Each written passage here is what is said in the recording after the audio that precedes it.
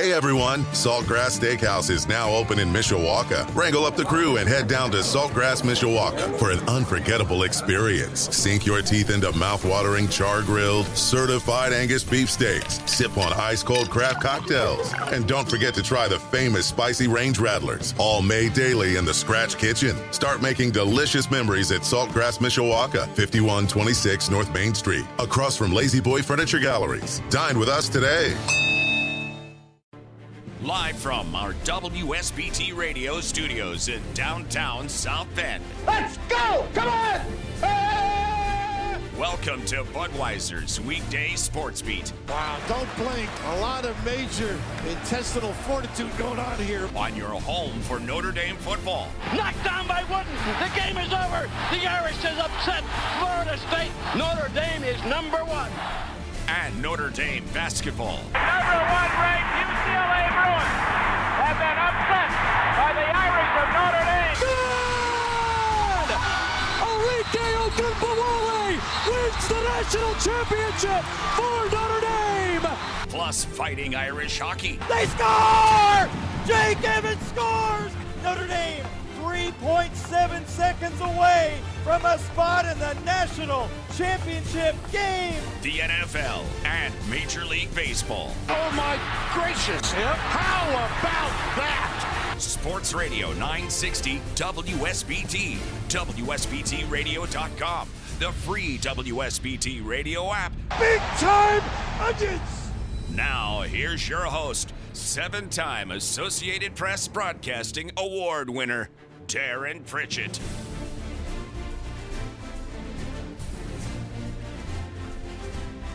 And a pleasant good afternoon. Welcome to Budweiser's weekday sports beat on 960 AM WSBT. Streaming live at WSBTradio.com. Our free WSBT radio app. And also on the Twitch app by searching Sports Radio 960 WSBT. Sports beat on the air until 7 o'clock tonight because the South Bend Cubs are back in the Central Time Zone. They're up in Appleton getting set to take on the Wisconsin Timber Rattlers tonight. First pitch at 7:40 South Bend time, pregame at 7:20. Right here on Sports Radio 960 WSBT. My name is Darren Pritchett. Greatly appreciate you joining me. Tonight's program brought to you by our title sponsor, Budweiser. The King of Beers, locally distributed by United Beverage Company of South Bend. Baseball fans, this Bud's for you. By Barnaby's of Mishawaka and Granger, serving our community while serving Michiana's most favorite pizza since 1978. By the Food Bank of Northern Indiana. Hunger is a story we can end. Find out how at feedindiana.org. And by Pet Refuge, urging you to adopt, don't shop, where new beginnings have happy endings. Well, coming up on the program, Notre Dame football fall camp, of course, got underway on Friday. Full steam ahead for the Irish as they build toward their opener against number 2 Ohio State in Columbus, September 3rd. 7:30 kickoff on Sports Radio 960 WSBT. Coming up at about 5:35, you will hear from J.D. Bertrand in our Irish Players Spotlight. Bertrand, a junior linebacker for this Fighting Irish football team, coming off a 102-tackle season last year as the door opened for him due to a couple of injuries, and boy, did he take advantage, becoming one of the best players on the Fighting Irish defense. His brother, John Michael Bertrand, one of the star pitchers for the Notre Dame baseball team the last couple of years, just made his debut in the San Francisco Giants organization the other night. But you'll hear from J.D. Bertrand coming up in about 30 minutes here on WSBT Radio. The My 5 question of the day, the 5 Notre Dame football players that I consider intriguing early on in fall camp. More Notre Dame football recruiting news with Mike Singer coming up at 6:07. Plenty to talk about. Yesterday we focused on the 4 commitments in 4 days for the Fighting Irish. And today, the lead topic is going to be a conversation about one of the best defensive linemen in the class of 2024. He has played 15 high school football games, yet he is considered one of the best interior defensive linemen in the 24 class. He lives about an hour and 45 minutes from here and is considering Notre Dame right now at the present time. His name is Justin Scott, and Mike will give you all the details on Scott coming up in just a little bit in our Fighting Irish football recruiting segment at 6:07. Also, we'll get his perspective on where the Irish stand as they continue to pursue a quarterback for the class of 2023.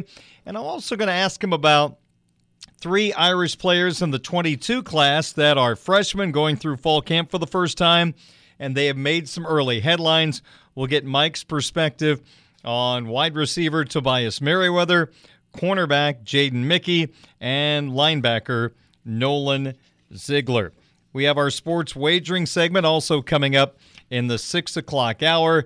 We've got 2 hours of Budweiser's weekday sports beat straight ahead right here on Sports Radio 960 WSBT. The first pitch of the night. And we are ready for the first pitch. Into the windup in his first offering. Just a bit outside. He tried the corner and missed.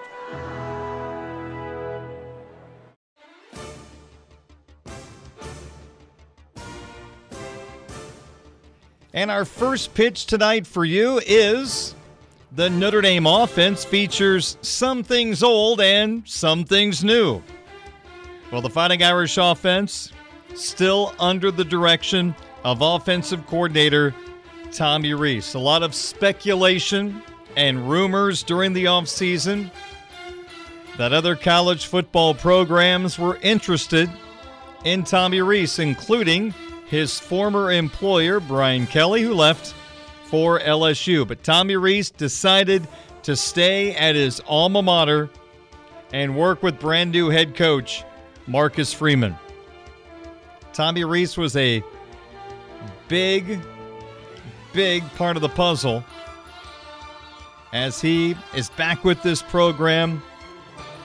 From my point of view, it feels like a shadow has been removed from behind Tommy Rees with Brian Kelly now in Baton Rouge. This offense belongs to Tommy Rees. Sure, it's going to have a lot of Brian Kelly principles. Tommy Rees played in BK's offense. He coached it. So sure, there's going to be a lot of BK in this offense, but now we're going to start to see some of the things that Tommy Rees truly wants to be as an offensive coordinator. Very interesting to hear. I read this at Blue and Gold Illustrated. He watched every single offensive snap by every NFL team during the offseason because he wanted to get as many ideas as possible, take what he likes, and mix it to what he's trying to do with this Notre Dame offense. Man, that's a lot of football watching. But when you're an old quarterback and you're an offensive coordinator, is there anything better than watching film? I just feel bad Tommy had to watch my poor Broncos offensive video. I guarantee you he didn't pick up a whole lot from watching Drew Lock and Teddy Bridgewater play quarterback. Holy cow. Russell Wilson is going to seem like a combination of Dan Marino, John Elway, Joe Montana, and Tom Brady all into one after watching Bridgewater and Lock last year. But he picked up a lot of good information from the National Football League. So Rees back in charge of this offense. He is also the quarterback coach, so heavily involved in a top storyline. Who becomes the starting quarterback for the Fighting Irish? Is it going to be Tyler Buckner, or does Drew Pine come in and grab that job away? Well, Marcus Freeman has given Tommy Rees the reins of this offense, and here's what Freeman had to say early on about what stands out about the offense that Tommy Rees is currently putting together. Yeah, it's complex, it's challenging. defensively a lot is reaction. Recognizing formations and reacting to what you see offensively. It's reaction, but I think it's just a little bit different. There's a lot on their plate in terms of recognizing coverages, recognizing schemes, reacting versus movement on the fly. So it's been really good for me to really spend a lot of time with the quarterbacks, to see their progression. Because I tell them all the time, you're going to get blamed if things don't go well, and it isn't always your fault.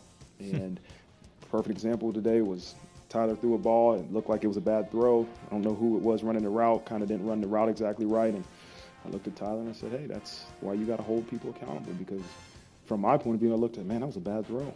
No, that wasn't a bad throw. We got to make sure we run the right route. And so a lot of things fall in those quarterbacks' play, and that's what I spend the most of the time with.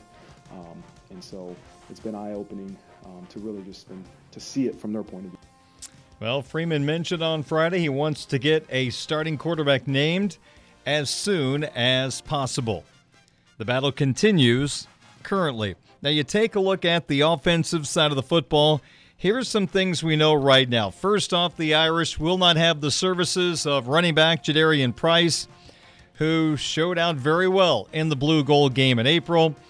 Price is out for the season after suffering a ruptured Achilles, had surgery, so he is out for not only the first game, but for the season.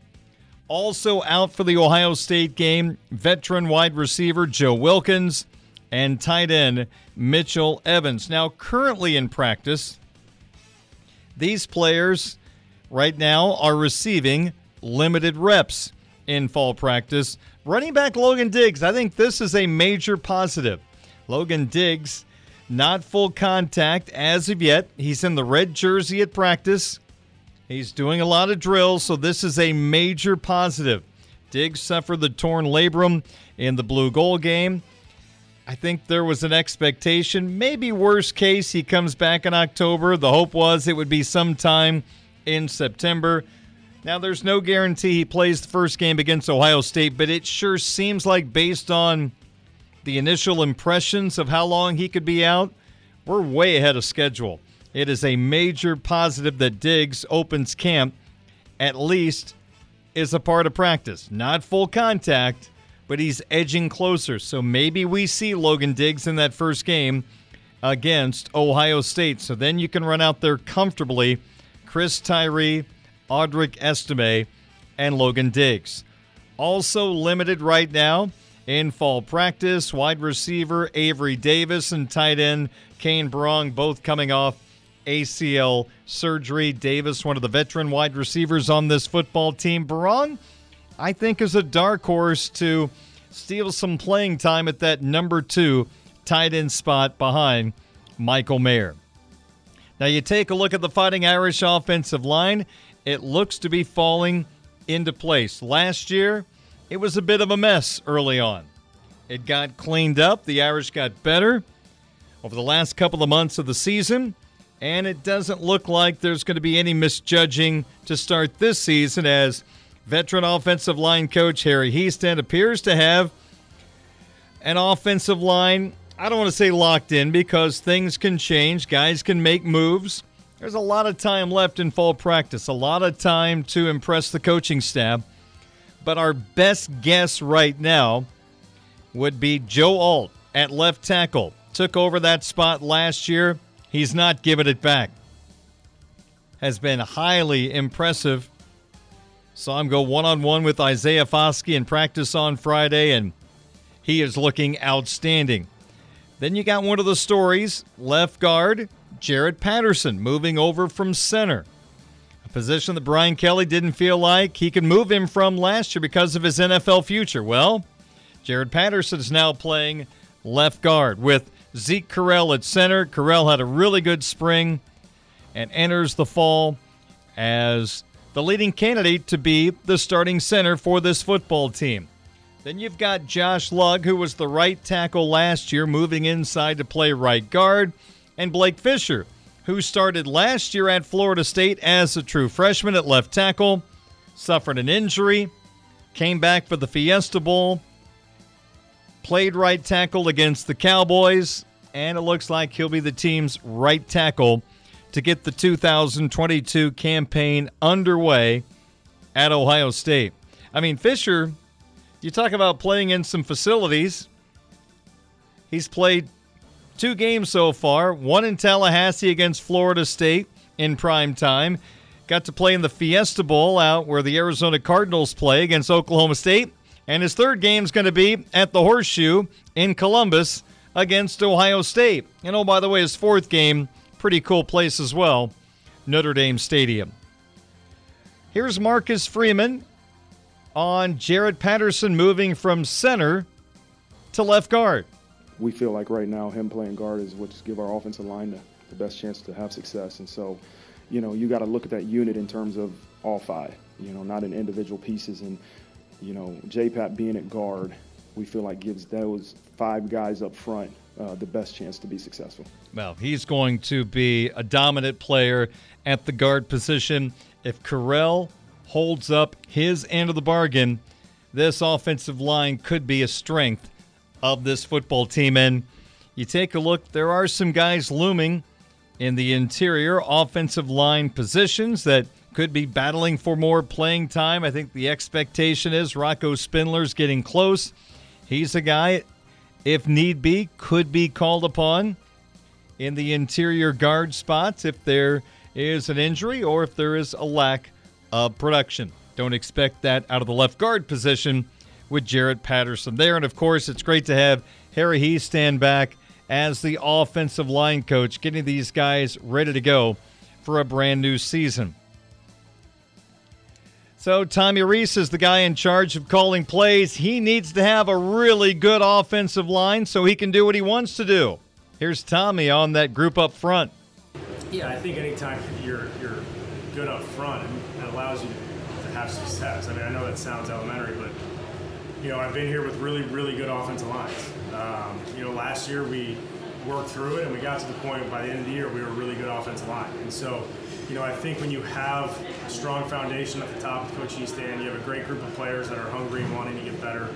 I think it opens up, the ability to not only run the ball but also protect the quarterback. And when you have that balance, it really opens up what you can do when you're not really hamstrung by anything. And here's Freeman on his opinion. What stands out about this Harry Hiestand coached Fighting Irish offensive line? Man, I love being around our O-line. I do.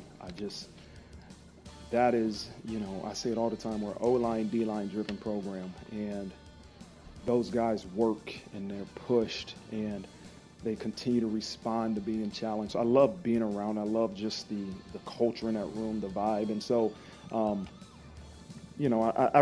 spend a lot of time looking at those guys, especially maybe because I'm behind the offense and those guys are looking kind of where I'm in my direction. But as much as I can spend time with that O-line and D-line, I'm going to continue to do it because those guys will drive our culture and our program.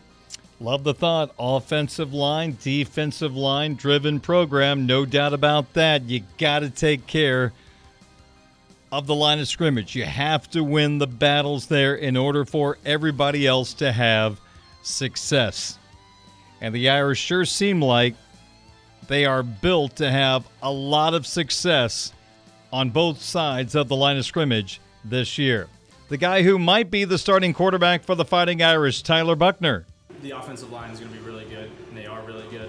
And, I think on some of the plays from yesterday, I was watching the film, I had more time to pocket than I thought I did. And so I, get the ball out half a second too early because, just naturally you're used to, when that clock in your head hits, you got to get the ball out. But, it's just really about staying calm in the pocket. Maybe, if I got Mike working on a route downfield, I know he's going to win. So wait half a second and throw it up. Well, I don't want to diminish everybody else, but you look at that offensive line, 3 extremely exciting pieces that truly catch your eye. All at left tackle, Patterson at left guard, Fisher at right tackle. That is an awfully good place to start. That's our first pitch for today. It is 5:26. We'll come back with our Twitter question of the day, which has a little bit of a Notre Dame football theme to it with the college football coaches preseason poll coming out yesterday. Is there a team that might be a little more overrated than everybody else? We'll get to that storyline coming up in a couple of moments. Also, in just a little bit, you'll hear from Irish linebacker J.D. Bertrand as Budweiser's Weekday Sports Beat continues on your home of the Fighting Irish, Sports Radio 960 WSBT.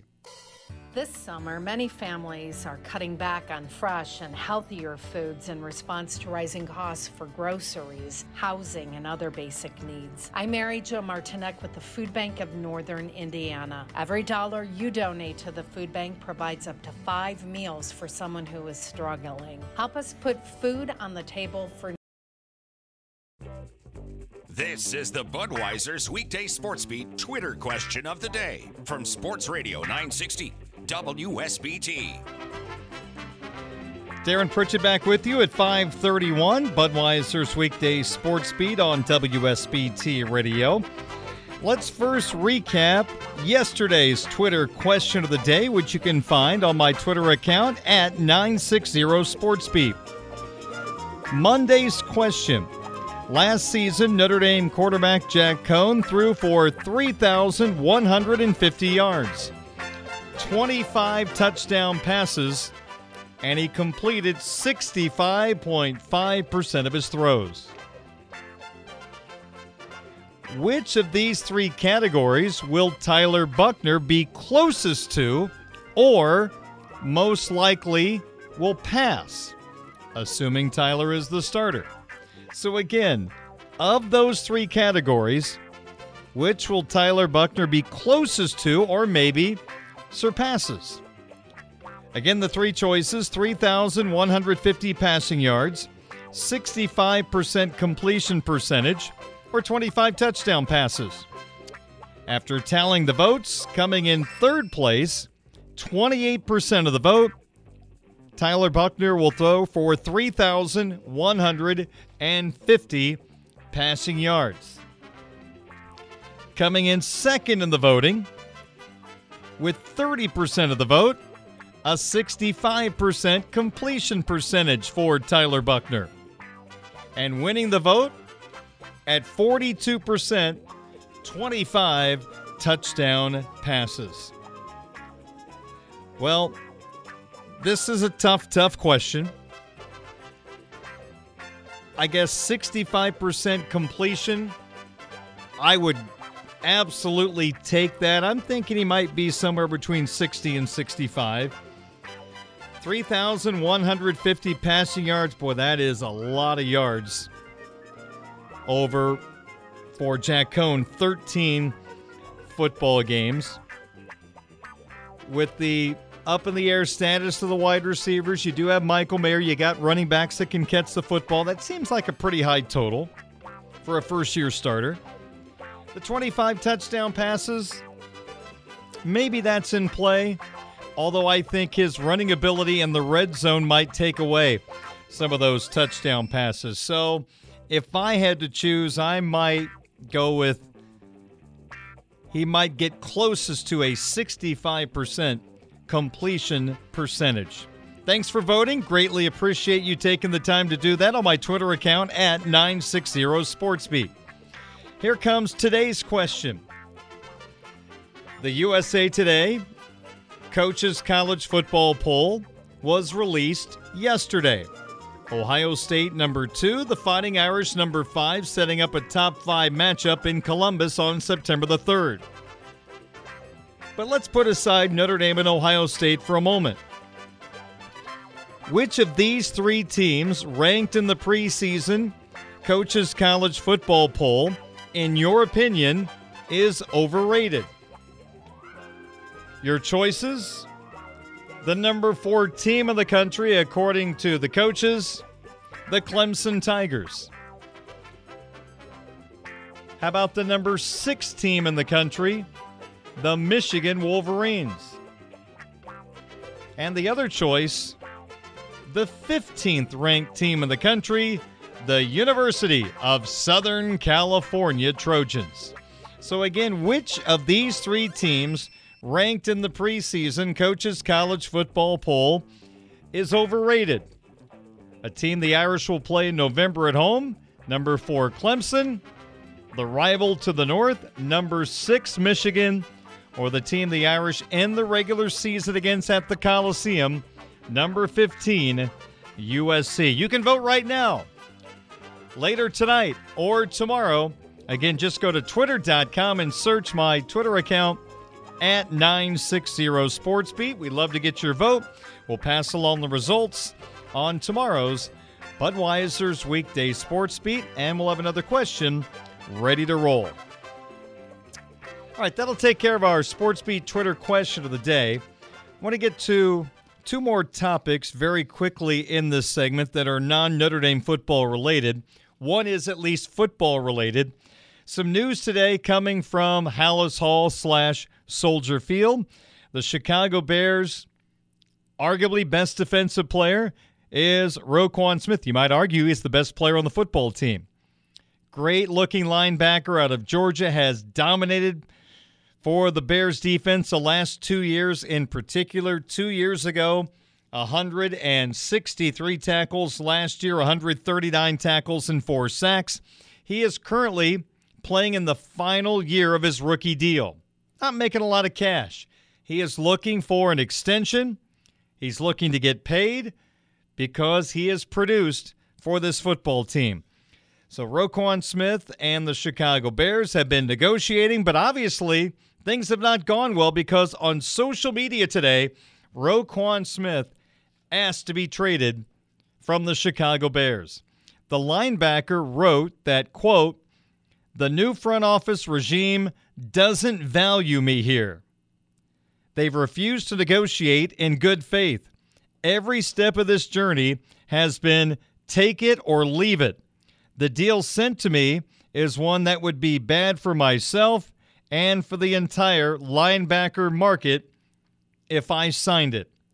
The 25-year-old Smith even accused the Bears front office of, quote, "trying to take advantage of me," and that the organization left me no choice than to request a trade that allows me to play for an organization that truly values what I bring to the table, end quote. Now, during the negotiations, Smith has not been practicing, but he has been showing up daily at Halas Hall where training camp is taking place. Oftentimes, the media sees him riding on a stationary bike at practice. He is on the PUP list right now, unable to perform list. Head coach Matt Eberflus, of course, a defensive-minded head coach, would love to have Roquan Smith on the field, but I'm not sure it's going to happen anytime soon. Now, will this asking for a trade and very public comments about the negotiations affect the negotiations between Smith, his agent, and Bears general manager Ryan Poles? Nobody from a front office standpoint wants to see a player hang that dirty laundry out there on the line. And now the media has this information. Bears fans have this information. And oftentimes when you see this type of comment, the fans will side with the player over the front office. Now, we have no idea the offer being made by the front office to Roquan Smith, but it did not take long for the Bears to respond. They did not want this to fester out in public. And so Ryan Poles, first-year general manager, hopped up in front of a microphone at Soldier Field where the Bears were practicing today. So I thought it would be best just to address it straightforward. I'll double down on what I said before. My feelings for Roquan haven't changed at all. I think he's a very good football player. I love the kid, love what he's done on the field, which makes me really disappointed where we're at right now. I thought we'd be in a better situation, to be completely honest with you. Well, the Bears are in a different situation than when Khalil Mack was on the table to possibly be traded, and he was traded to the Los Angeles Chargers. Mack was owed a lot of money. His productivity was diminishing. You're probably not going to get the Bears quick enough to a position to be NFC contenders with Khalil Mack playing at a high level. So I think the Bears made the right decision in moving Mack to the Chargers for some collateral that they used to try to build this team up for the future. So I had no problem with that deal. Again, the productivity was going down for Khalil Mack. But this is a player in his prime. This, you could argue, is one of the faces of this football team. Consistent, productive. The 160 tackles 2 years ago. Once again at 139 last year.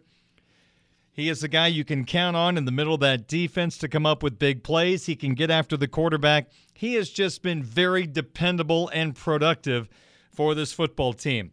Can't say what they're offering. Is it good? Is it bad? Nobody knows except the Bears and Roquan Smith. He is asked to be traded. This is a guy that would be highly in demand. Now, at this point in training camp, teams are pretty much locked in the direction they're going with some, changes here and there. But from a salary cap standpoint, this would be a tough guy to bring aboard at the last second. Now, there are teams with the ability to do so. Now, we'll see if the Bears change their mind about what they're offering Smith, or do they go ahead and do what the Nationals did in baseball. Juan Soto didn't take the big contract offer, so they traded him to try to get better for the future. They want people that want to be a part of their organization. Bears at some point might have to go down that road, but that'd be a shame. This is a really good football player and a foundation piece for this Bears defense. So Roquan Smith has asked for a trade. Ryan Poles, the GM, as you heard, still says, I want to sign him.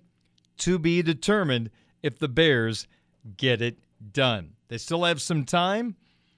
We are about a month away from the start of the NFL season. Another story developing right now, the White Sox are trying to catch the Minnesota Twins for the top spot in the AL Central. Things are not going well in Game 1 of the doubleheader in Kansas City against the Royals. White Sox went ahead 1-0 in the third inning on a Josh Harrison home run, but Lance Lynn has given up a pair of 2-run home runs as Vinny Pasquantino hit a 2-run shot in the third inning. And now Nick Pratto has also connected on a 2-run home run in the bottom of the sixth inning. So Lynn has given up 4 runs in 5 1/3 innings. And right now it is Royals 4, White Sox 1. Kansas City still batting in the bottom of the sixth inning. A.J. Pollock, the former Notre Dame star, is leading off for the White Sox today because A, shortstop Tim Anderson starting to serve his 2-game suspension, but also rumor has it he could be sidelined for a good amount of time. The White Sox have acknowledged a report that was out there that Anderson is injured.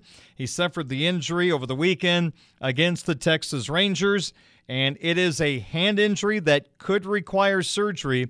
Now, the White Sox are not talking about a time frame yet, but there are reports that Anderson could miss 4 to 6 weeks. That is a big chunk of the pennant drive for a guy hitting .301 with 6 homers and 25 driven in. So Tim Anderson could be on the shelf for 4 to 6 weeks with a hand injury. The White Sox at least have acknowledged the injury, but no timetable from the White Sox yet on how long their leadoff hitter could be out of the lineup. This is a chance to gain ground.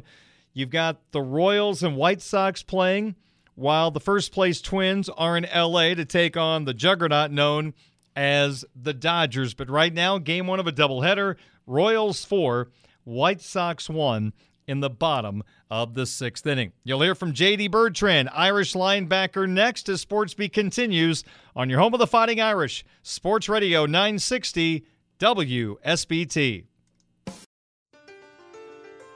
Welcome to Budweiser's Weekday Sports Beat on Sports Radio 960 WSBT. Highlight reel won by Williams.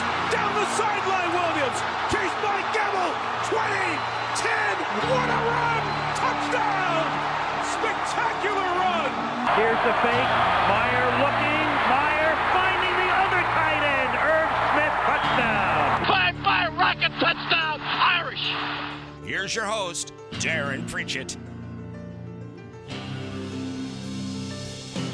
5:49 at Sports Radio 960 WSBT, streaming live at WSBTradio.com. and on the WSBT radio app. Also, a video feed of our studios available on the Twitch app. Just get the Twitch app for free and search Sports Radio 960 WSBT. Who are 5 players who intrigue me right now in Notre Dame football camp? We'll get to that conversation coming up in the 6 o'clock hour. Mike Singer from Blue and Gold Illustrated talks Notre Dame football recruiting coming up in about 20 minutes or so. And once again, we're going to focus on a really intriguing player, a guy you need to know about. 2024 defensive lineman Justin Scott. He has played 15 high school games, but he is physically put together. He's a 5-star. He's visited Notre Dame. Notre Dame very interested in him. Mike will give you the details during our recruiting segment in about 20 minutes here on Sports Radio 960 WSBT. Right now, our Irish Player Spotlight. Today we focus on J.D. Bertrand, the junior linebacker, 6'1", 228 pounds. Bertrand, 13 games last year for the Fighting Irish. Wasn't expected to be a starter. Injuries opened the door, and man, did he take advantage.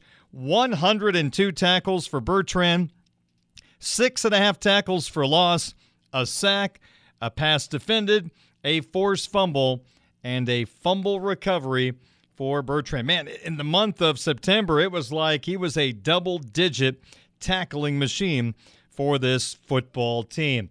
So here is Bertrand on the start of a brand new Fighting Irish football season. Obviously, it's an exciting start to the season, and it's just there's so much energy around the program with Coach Freeman. And then talking about just football in general, I mean, I think the main thing is just making sure we get better every day. We have such resources in Coach Golden and James, like how many people have James Laurinaitis in their linebacker room, and so just being able to take every single piece of advice we can get from them and being able to take that learning curve from learning into being able to actually apply and anticipate this defense into our offense right now and then eventually into the scout team offense. Yeah, Bertrand was the guy that was really good on special teams, caught the attention of the coaching staff. Injuries happened, forced into the starting lineup against Florida State, and kind of the rest is history at this particular time. So the mindset's got to be a little different this time around for Bertrand. He was trying to impress last year at this time.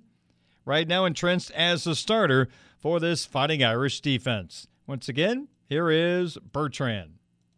Yeah, I mean, I think the biggest thing just goes back to getting better. And I mean, there's areas in my game that I know I need to get better in, and being able to just each day be able to come away and say like, hey, what I do to get better, and at night be able to label it off. And I told our guys the other day that I was lucky I got to spend some time with Jerome Bettis, and when I talked to him, like he was like, hey, who are you competing with? And his message to me wasn't necessarily that I'm competing with those guys, which obviously, I mean, we are in some regard, but I'm also competing with myself and the J.D. Bertrand that plays at Michigan and the J.D. Bertrand that plays at Ohio State and Georgia and all these other schools. And so as long as I can come away every single day and say, hey, I got better that day, whether, I mean, on the field and then taking it to the mental side of the classroom, then being able to say that I got better that day and be able to stack each stone on top of each other.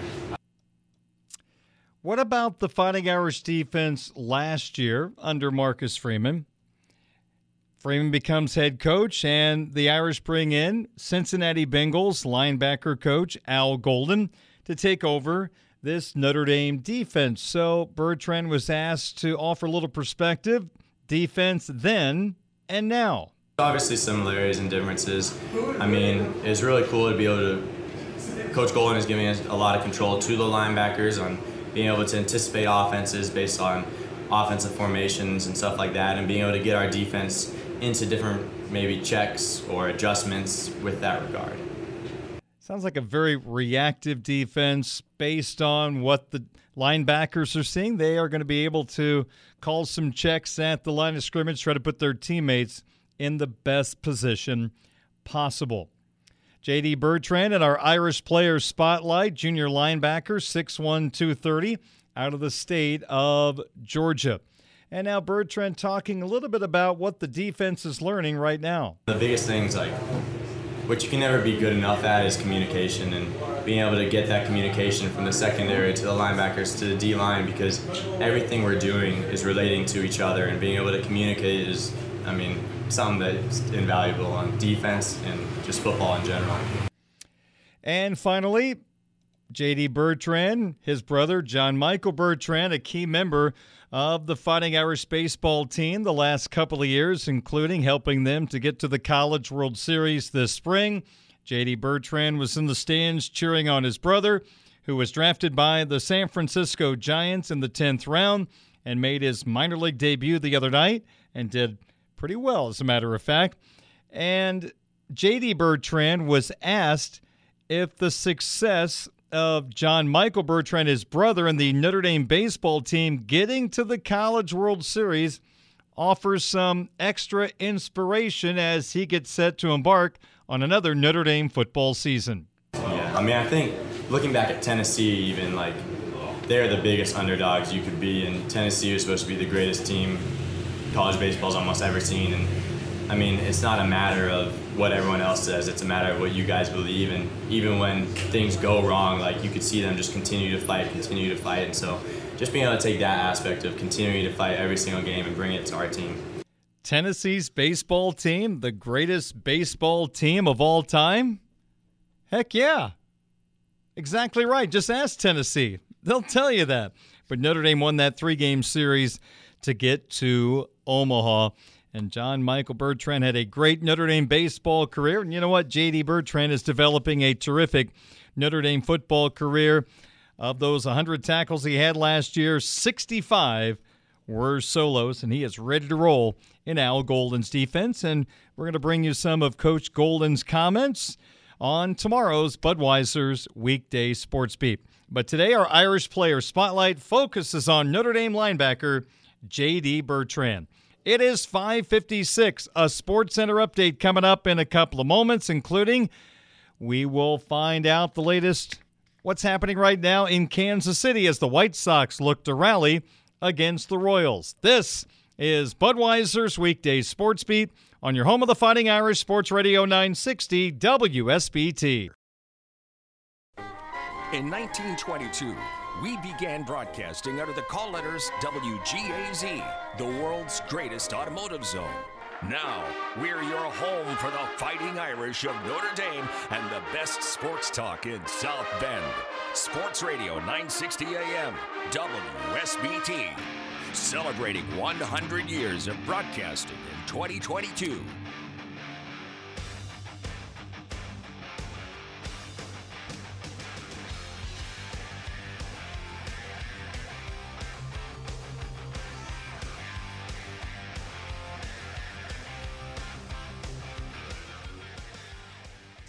It is 6:09 at Sports Radio 960 WSBT. I'm Darren Pritchett. We'll get to some recruiting talk in just a couple of moments, but I want to spend just a second or two on this because so many Notre Dame fans in our area and across the country very familiar with this voice for so many years. But Jack Laurie passed away Monday at the age of 86. He passed away in Elkhart at his home surrounded by his family. Jack was born August 30th, 1935 in Connecticut. He graduated from Norwich Free Academy, honorably served his country in the United States Air Force from 1954 to 1958, serving a year in Korea. During his service, he was named Airman of the Month by the 7th Aerial Port Squadron. He then pursued a career in broadcasting after attending Columbia School of Broadcasting in Boston.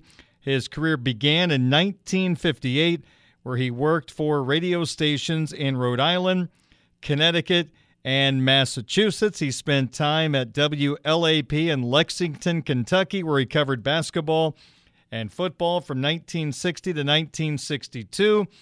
And he became a part of our family in the 60s. Jack Laurie was the play-by-play voice of many Notre Dame sports for 38 years, including basketball. He was a part of WTRC, where he was a sportscaster for the local Elkhart County High School, spent some time at WGN in Chicago, and a part of the Notre Dame Basketball Network from 1988 to 2005. Jack was elected to the Elkhart County Sports Hall of Fame in 1998 and the Indiana Sports Writers and Sportscasters Hall of Fame in 2010. Jack Laurie, we lost him at the age of 86. A very familiar voice for Notre Dame fans, and again, a part of the Notre Dame Basketball Network from 1988 to 2005. He also was a part of our WSBT radio family as he worked alongside the late Tom Denon on South Bend Silverhawk games right here on Sports Radio 960 WSBT. And on behalf of all Notre Dame fans out there, we send our prayers and condolences to Jack Laurie's family and friends. Jack Laurie was 86 years old.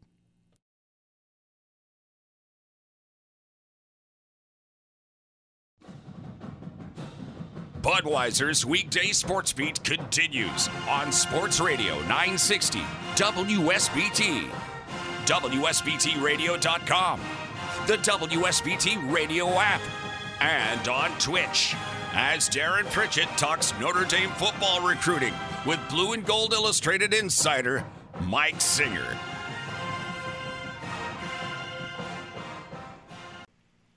Welcome back to Budweiser's weekday sports beat on your home of the Fighting Irish, Sports Radio 960 WSBT. I'm Darren Pritchett, joined once again by Mike Singer, the Notre Dame football recruiting insider for Blue and Gold Illustrated. Check out his work at blueandgold.com. We're also recording this interview for the Blue and Gold YouTube channel. Well, Mike, we spent some time yesterday talking about Notre Dame picking up 4 commitments in 4 days. Now let's talk about some other recruiting issues today. This isn't really an issue. This is a good thing, as Justin Scott, a high-end defensive lineman in the class of 2024, is front and center right now for many Notre Dame football fans as they follow his recruitment. Mike, let's just start off with some basics who Justin Scott is. Well, he's going into his junior year of high school, making him a class of 2024 player, and he's listed at 6'5", 310 pounds. Now, look, these high school listings, we try to be as accurate as possible, but let's just say he's 6'4" and like 295 or 300. That's still really darn good. Like, he's going in his junior year of high school, and he's not like overweight either. Like, he's got a very good build for an interior defense, like impressive. I'm sure Matt Bayless is thinking, I really hope we land this kid so I can get him in my strength and conditioning program. I mean, goodness gracious. On3 has him ranked as the number 3 overall player nationally, number 1 interior, defensive lineman, which, he doesn't have like your traditional, Alabama, LSU, Texas, USC. He doesn't have the traditional offer list. He's got Notre Dame. He does have LSU, actually. Michigan, Wisconsin, which this is a side note. Like, On3 doesn't really look at offers as a determining factor in your ranking. It's what they see in an evaluation and information they have on a young man. But Justin Scott's a freak show. The industry average ranking has him listed as the number 12 player and number 1 interior defensive lineman. I mean, Justin Scott is he's a freak show, and to this point he's only played 15 high school football games. So he's got a very high ceiling as well. This is a player who I do believe will end up with just about every scholarship offer before it's all said and done. And, Darren, from Chicago St. Ignatius. So that is a nice little added bonus that I wrote about this at blueandgold.com this week. Like, usually when Notre Dame's recruiting a player to try to get them into campus, it's they're far away. It's an expensive unofficial visit. For a Chicago kid who's ranked as a 5-star per On3, it's a little bit easier to drive over to South Bend. So this is a recruitment from a Notre Dame friendly school, in Chicago that the Irish should be able to win. But, it's the recruit's decision at the end of the day. So we'll see what Justin Scott ends up doing. Mike, you mentioned his size right now for his age. I got to be honest with you. When you posted the story on Twitter about him, and there was a picture of him in a Notre Dame uniform, he looked like a junior in college. I mean, he had 99 on. He is just well put together.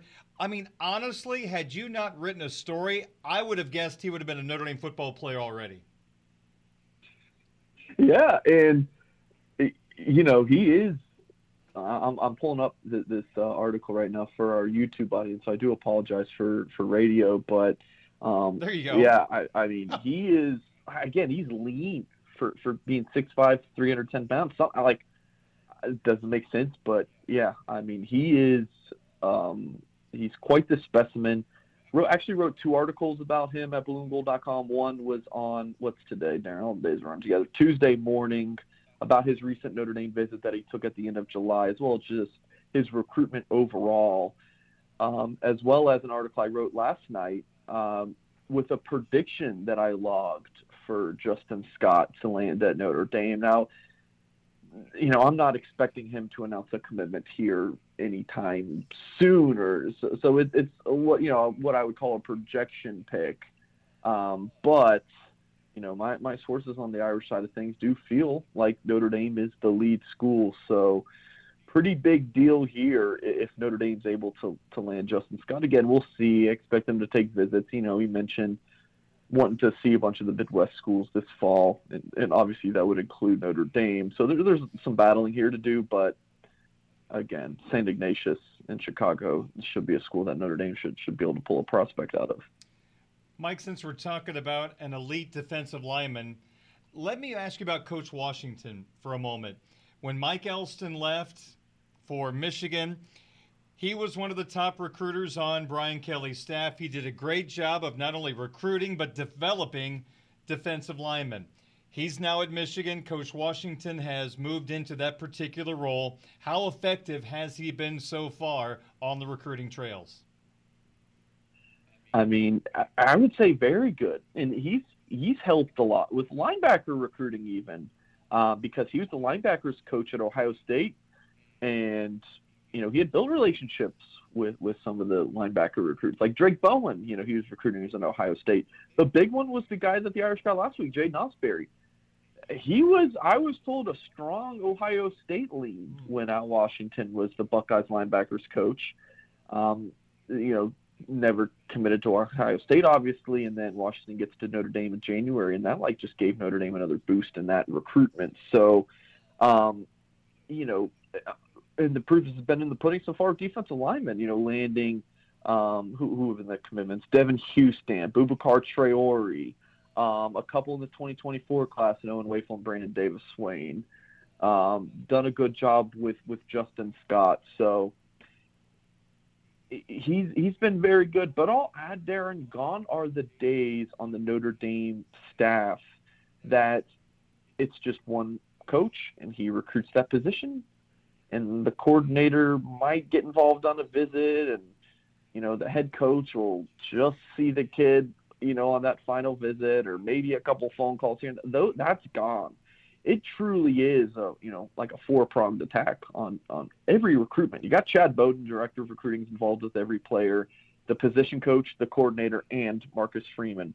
So you have at least 4 coaches involved. And then with some of these, like Osbury, you know, you had, you know, Al Washington, Al Golden, Chad Bowden, Marcus Freeman, James Laurinaitis, another linebacker coach who's been very good for the Fighting Irish. And I don't think Laurinaitis, who's in a grad assistant role for the Irish, I don't think he's going to be around for very long, because he's got position coach written all over him.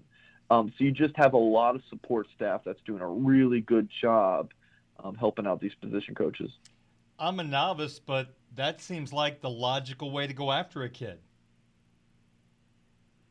I think I've told this story before, but there was a recruit a few years ago who was committed to Notre Dame, and after a game, you know, kind of, you know, made eye contact with Brian Kelly, and wanted to have a conversation, and Kelly just kind of gave the nod and kept walking as if Kelly didn't know who the guy was, and he was committed to his program.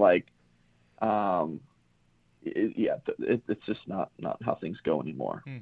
I mean, I said it on the air on Monday that, Marcus Freeman's recruiting guys hard, and they haven't even offered the young man yet. So it's just a lot different. Wow. He is Mike Singer, Notre Dame football recruiting insider for Blue and Gold Illustrated, blueandgold.com. I'm Darren Pritchett. Yesterday, we spoke a little bit about quarterback, the search for class of 2023. We're kind of down to option maybe C, D, E at this particular moment. How would you characterize where we are right now since Novosad went back to Baylor? Oh, boy. I don't know, Darren. It's hard to it's hard to be positive, but I also don't want to overreact, so that's kind of where I'm at with it, Darren. It really just depends on how things end up. I would give Notre Dame quarterback recruiting this 2023 class an incomplete grade because we don't know how it's gonna go. That's my take. Obviously, it hasn't been good. You said they're on plan D, E. Let's just hope it doesn't get to F. Let's hope it doesn't end up on a grade F here. Notre Dame's going to take a quarterback in 2023 by all accounts. I've seen some fans say, "Oh, let's just skip it and take 2 in 2024." I don't think that's what the Fighting Irish want to do. The CJ Carr reclassification talk, that's done. Okay. And that's a really good thing to mention, that Carr is committed. He's a 5-star talent. He's in the 2024 class, so it's going to take him a couple years to get to South Bend. But, as this 2023 roller coaster has been with quarterback recruiting, at least you do have that stud in 2024 committed to kind of fall back on and make you feel a little bit better if you're a Notre Dame fan. But it is the most important position, and Notre Dame struck out with several quarterbacks in this class.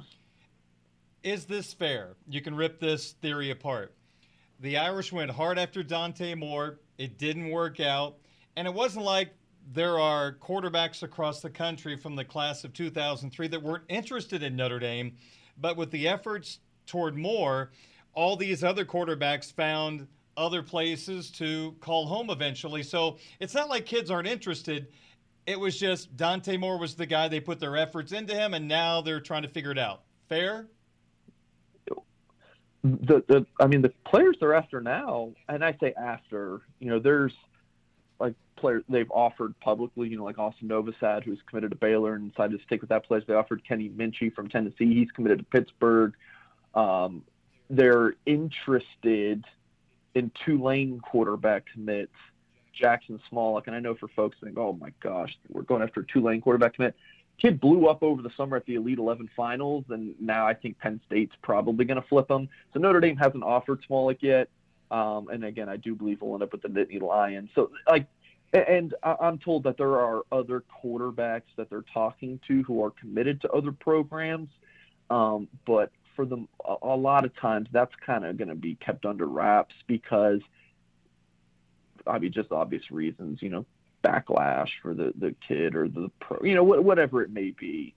So Notre Dame is just kind of going through their quarterback options.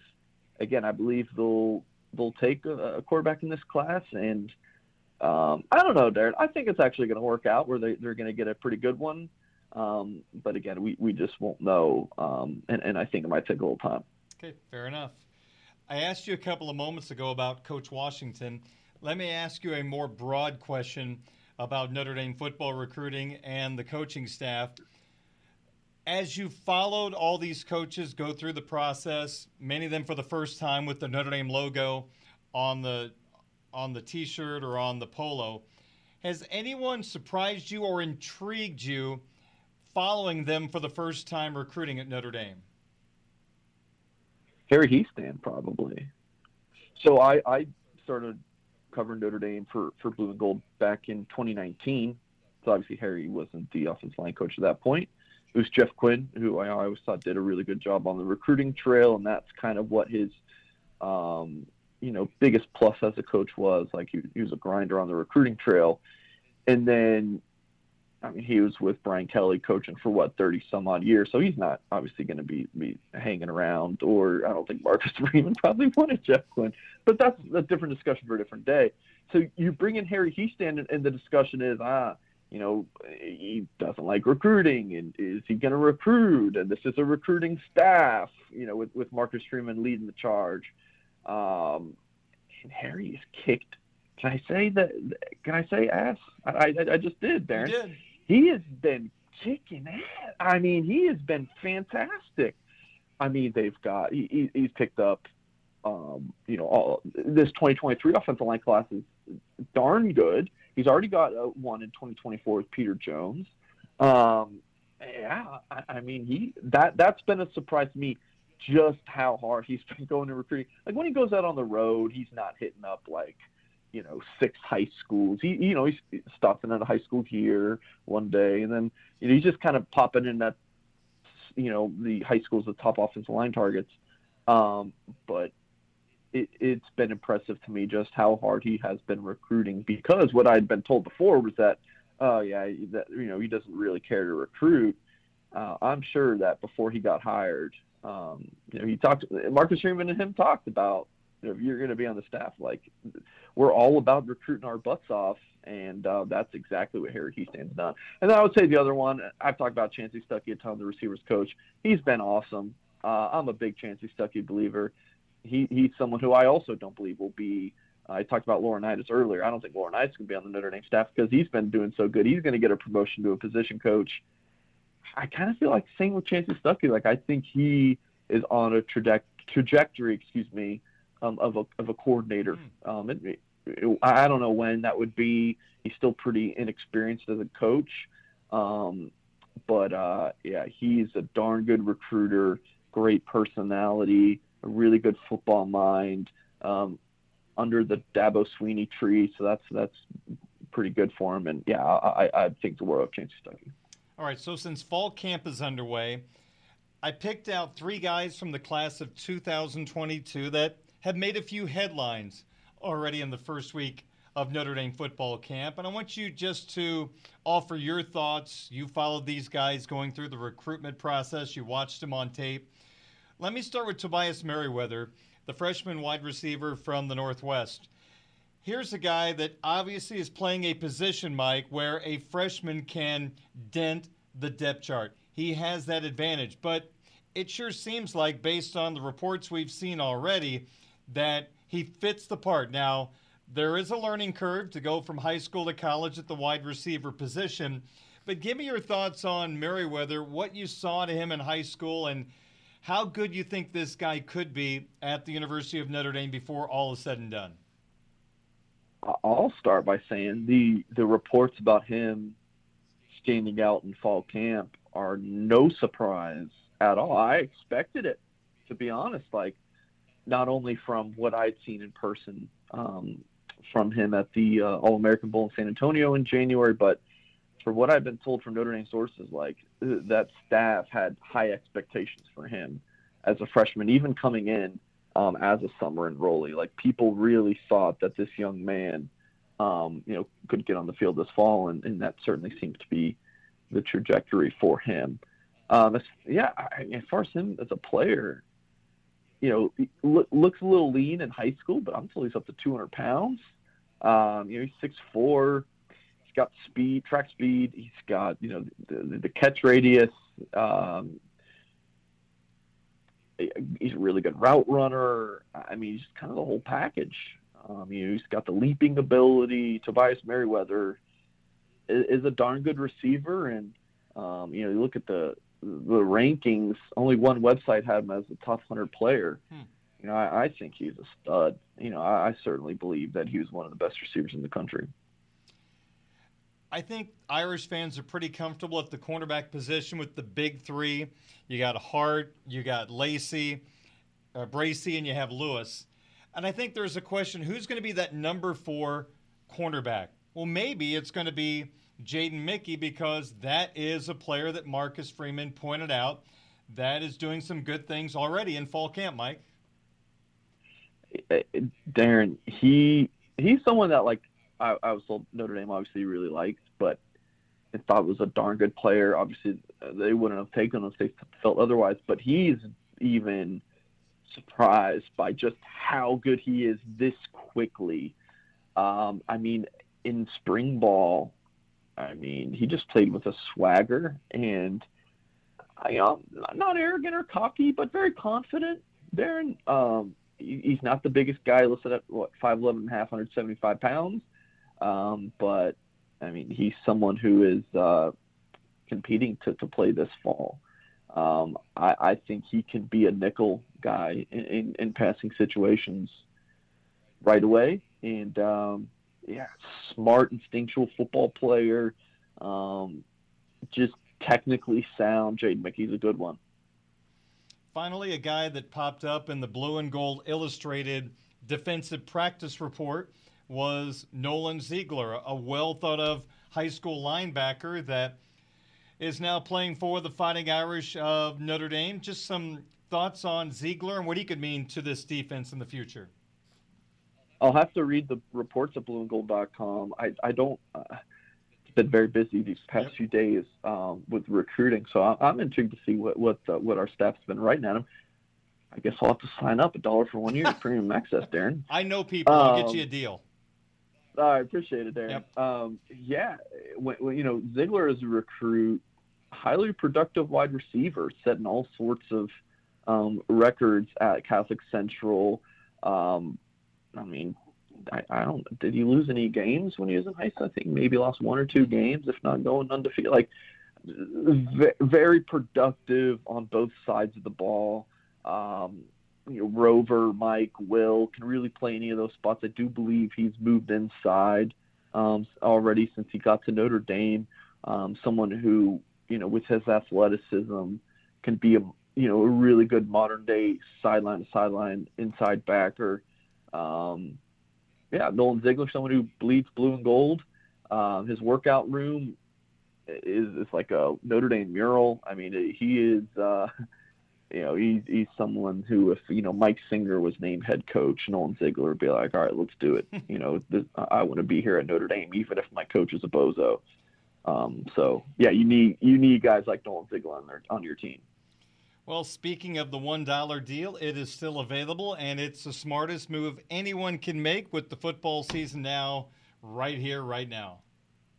Yeah, head to blueandgold.com, $1 for 1 year of premium access. Make sure you check it out on the site. Our staff does a fantastic job giving you all the news and notes from practice that we're able to attend, and I'd like to think that we have pretty good recruiting coverage as well. So again, head to blueandgold.com for that. And we still have copies of our 2022 football preview magazine. You can get a hard copy or a digital copy, and that is online at bluegoldonline.com. Very good. Mike, good to catch up with you. Thank you so much for your time and your knowledge. We'll talk to you next week. All righty. Thanks, Darren.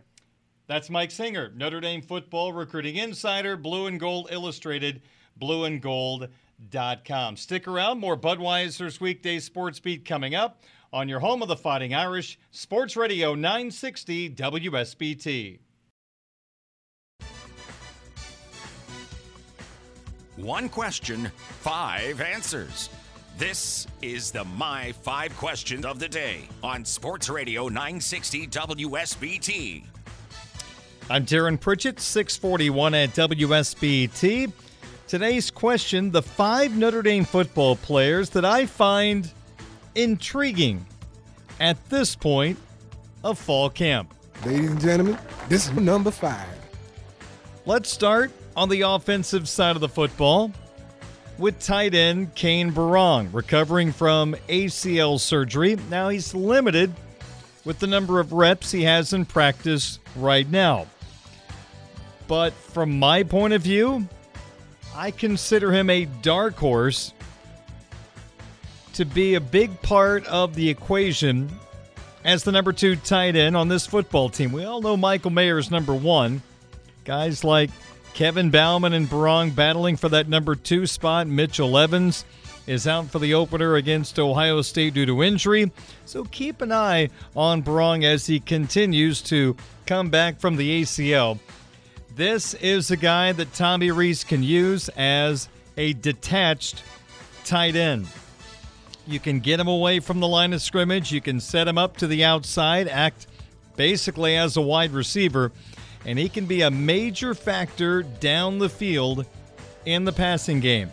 So maybe not against Ohio State or Cal or Marshall, but eventually I think Cane Berong impacts this offense in 2022. 4. Another intriguing player to watch is wide receiver Jaden Thomas. You could almost say Thomas was lost in the shuffle last year. A part of the class of 2022 that had 3 wide receivers, Thomas, Deion Colzie, and Lorenzo Styles. Styles and Colzie got on the football field last year and contributed on the offensive side of the football. Styles a little bit more than Colzie, but Thomas was in the shadows. Now he's getting the opportunity to get plenty of reps in practice this fall. You have limited numbers. A guy that this coaching staff wants to see more of showed up in the Blue Gold game, and he's trying to be someone other than that other guy in the class of 2022. There's Colzie, there's Styles, and that other guy. Jaden Thomas is trying to make a name for himself right now, maybe as a boundary wide receiver. And if he can produce, then possibly we could be talking about one heck of a class of 2022 wide receiving cycle with Styles, Colzie, and Thomas. Okay. Number 3. Players that intrigue me at this point of Notre Dame football fall camp. At number 3, it is Harvard defensive line transfer Chris Smith. He is 6'2", 295 pounds, considered a backup nose tackle on this Fighting Irish defense, looking to earn snaps behind Jacob Lacey. At Harvard, 29 games played, had 72 tackles, was an all-Ivy League performer. Might be a little undersized, but hopefully he can use his quickness to win some matchups at the line of scrimmage. And due to injury, picking up a guy like Chris Smith, very important to continue the great depth the Irish have had across the defensive line, including in the interior. Number 2. Another player I find intriguing is freshman wide receiver Tobias Merriweather. Just like I talked about with Jaden Thomas, this is a player that walks into the Fighting Irish wide receiver room with an opportunity. Due to the lack of numbers in the wide receiver room, due to some inconsistencies with veteran players, there are young players with opportunities in front of them. And there's always a transition from high school to college. Lorenzo Styles picked it up pretty quickly last year as a true freshman, helped this offense. Then he really broke out against Oklahoma State with the 8 catches and a touchdown at the Fiesta Bowl. Can Merriweather be that guy? I think there might be a couple of more players in front of him compared to Styles last year, but Merriweather has the size. He's got the athleticism, the speed, got a good twitch to him. If he can become a consistent route runner, continue to catch the football at a high rate, who knows, he could be kind of the Lorenzo Styles of 2022. Keep your eye on the freshman, wide receiver Tobias Merriweather. Number 1. And the player I find most intriguing right now in fall camp is running back Logan Diggs. Suffered the torn labrum in the Blue Gold game. I think there was an anticipation. Maybe he's back in October. Best case, he comes back in September. Well, I'm from the outside looking in, and from my perspective, the fact he was on the practice field, day 1 of fall practice, was a huge win for Logan Diggs, the running back room, the Irish offense, and this entire football team. This is a difference-making running back. Now, he's still in a red jersey right now, at least the last time we saw him in fall practice. Not in full contact, but he is out there right now. Who knows if he'll play against Ohio State? Maybe he gets a few reps. Maybe he gets a bunch of reps. Maybe he's not ready until another game. The point is, I find him intriguing because even though we don't know all the medicals and what exactly is going on behind closed doors, the fact that he was on the practice field for the first day of practice surprised me. Terrific news. And if you can get him ready for that first game, Tyree, Diggs, Estime, that's a pretty good 1-2-3 punch at the running back position to run right at an Ohio State defense that was a tad bit reeling last year. That's the My 5 question of the day. 5 Notre Dame football players I find intriguing. Tight end Kane Barong, wide receiver Jaden Thomas, defensive line transfer Chris Smith, freshman wide receiver Tobias Merriweather, and number 1 running back Logan Diggs. Hey everyone, Saltgrass Steakhouse is now open in Mishawaka. Wrangle up the crew and head down to Saltgrass Mishawaka for an unforgettable experience. Sink your teeth into mouth-watering char-grilled, certified Angus beef steaks. Sip on ice-cold craft cocktails. And don't forget to try the famous spicy range rattlers, all made daily in the Scratch Kitchen. Start making delicious memories at Saltgrass Mishawaka, 5126 North Main Street, across from Lazy Boy Furniture Galleries. Dine with us today.